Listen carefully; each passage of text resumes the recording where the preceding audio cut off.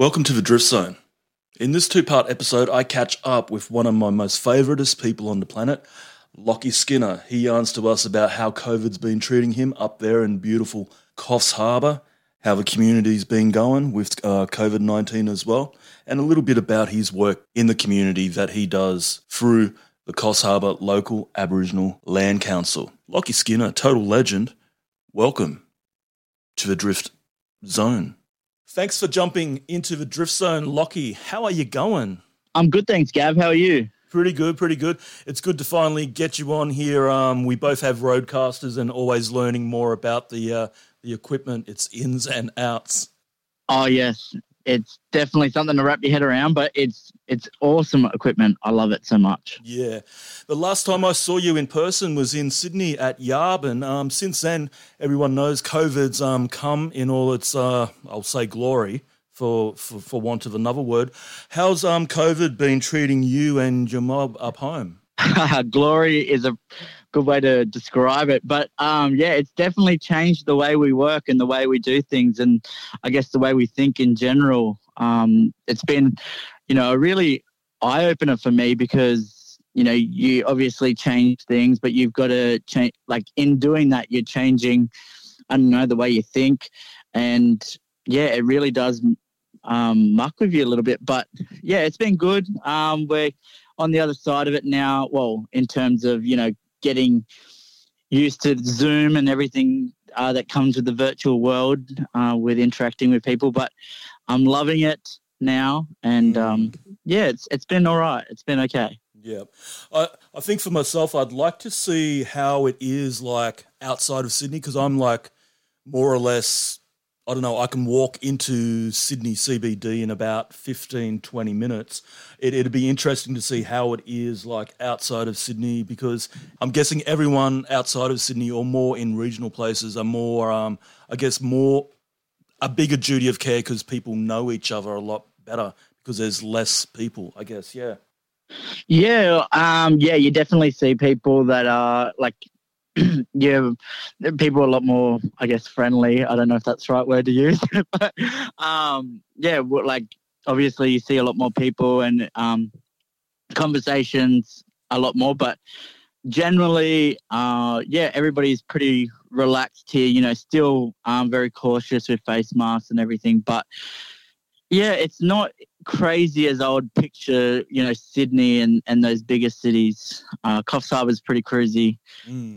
Yeah. Tell us about your mob and your community, yeah. Yeah, so I'm a proud Gumbengi man from Coffs Harbour, New South Wales, born and raised. My grandfather is a Skinner from Corindi Beach, which is only 20 or so minutes north from Coffs Harbour. Beautiful place. So we're Skinner mob from Coffs Harbour, New South Wales. Yeah, so I work at the Coffs Harbour Aboriginal Land Council, so the local Aboriginal Land Council here in Coffs Harbour. And it's a deadly place to work with amazing people. And, as you mentioned, getting to work within my community, for my community is a treat every single day, and working with amazing people that have the same goals and aspirations for our community is always really special. Lovely. What's your role at the Land Council? So I'm the operations manager, and I do a lot of community engagement work with our members and community. So, we focus on implementing programs. Currently, we are working on a program for young males that aren't really interacting in school and wanting to do something, but they just don't really know where to start. We're also doing many other programs like a healthy living program for children's age 7 to 13. There's many amazing things that, we're blessed to be a part of due to great partnerships. Definitely. So I guess in terms of your role as a project officer and community engagement, are you just starting to amp up, I guess, physically now rather than virtual? Yeah, so we throughout this whole COVID period, we have adapted, and I think as Aboriginal people, we've always been great at adapting to situations that, can sometimes be an issue. But I think, we instantly, as soon as we, had to go working from home and stuff like that, we started looking at the virtual world, and we just recently came out of 2 weeks of virtual activities from that.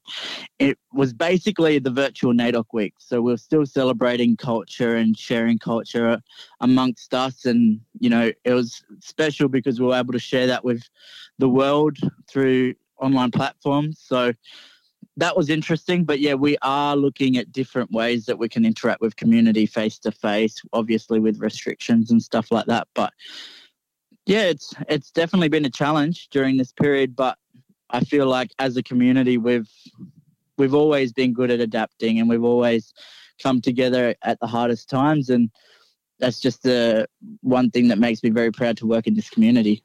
Beautiful. What's one of the best things for you working within your community?